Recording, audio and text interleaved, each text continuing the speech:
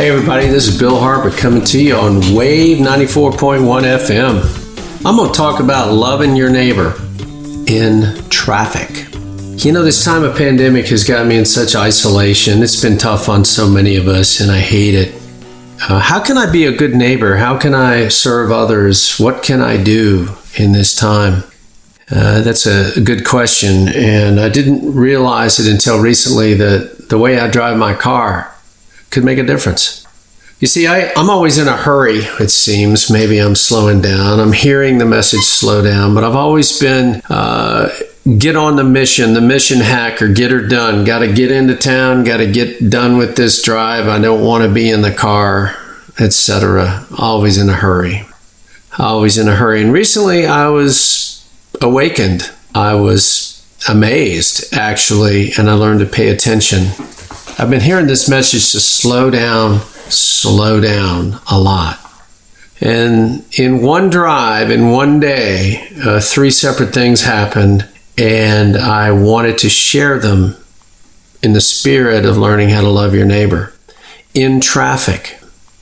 And you know, these days when somebody shows kindness and a smile, now I can see the smile, 3 car lengths away through the windshield. I can see that. I can see the wave and the smile. I believe it makes a difference. And in this world, a pandemic with all this anxiety and with all this disconnection and distance, it made my day when these people did these things to me in traffic and gave me the openings. So that's why I want to share about loving your neighbor in traffic and what can we do.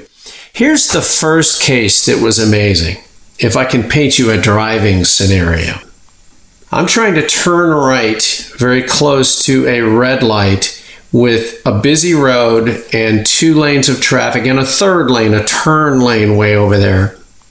And you know what everybody does when there's a red light? Everybody just drives straight up to about 6 feet from the car behind them, and you got to wait until the next light goes and the next light goes.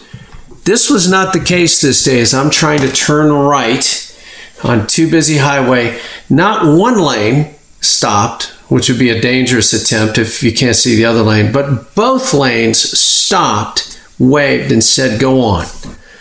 At a mere 8 car lengths in front of the red light, I was given an opening.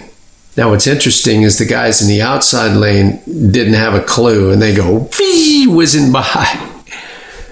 Both of those people stopped to let me in a busy day in crowded lanes of traffic, and that's when I paid attention. That's when I would really notice that.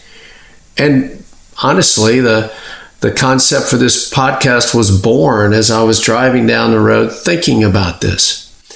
I was thinking about this, and I go down this busy highway getting home, and it's about 5 minutes later, and this is case 2 now. And at the next red light, I might have even been texting something to myself, taking a note at the red light now. When I'm stopped, I start typing on my phone at the red light, not while I'm moving. Anyway, and I look up and guess what? The lights turn green. And guess what? There's 5 or 6 lengths ahead of me with the car leaving, and the red light has a limited amount of time, and I just delayed everybody behind me. And I wake up and hit the gate, accelerate right. So I wake up and delayed the people behind me. I had just been loved by my neighbors in traffic, and the next thing I do is not pay attention and proceeded to not love the people behind me. That's the second case. Now, I did wake up on the drive home and recovered before I got home. This place up in Michigan has some very busy 2-lane highways, and there's a lot of traffic at times of the day. And then if somebody wants to turn left across traffic, of course, they're going to back everybody up, but nobody ever gives them an opening. Nobody slows down. One guy was wanting to turn left. He wanted to turn across the lane in front of me, and I had a few people behind me. I had a few people in front of me, but I had a few people behind me. They're kind of spaced out. But nobody's going to speed up or get there. So I slow down and hold up briefly the people behind me so that this guy can turn left across my lane and the rest of the people can go on their way. I actually woke up and recovered on that. And after that was done, he's not blocking his lane, I'm not blocking mine. Everything was smoother for everybody else. It's kind of like pay attention. If you want to look around and see what's going on in traffic, you will see the opportunities to love your neighbor and give them a smile and a wave. Oh, it really touched my heart to be able to do this to these people in traffic. And I don't know them. I can barely see their faces.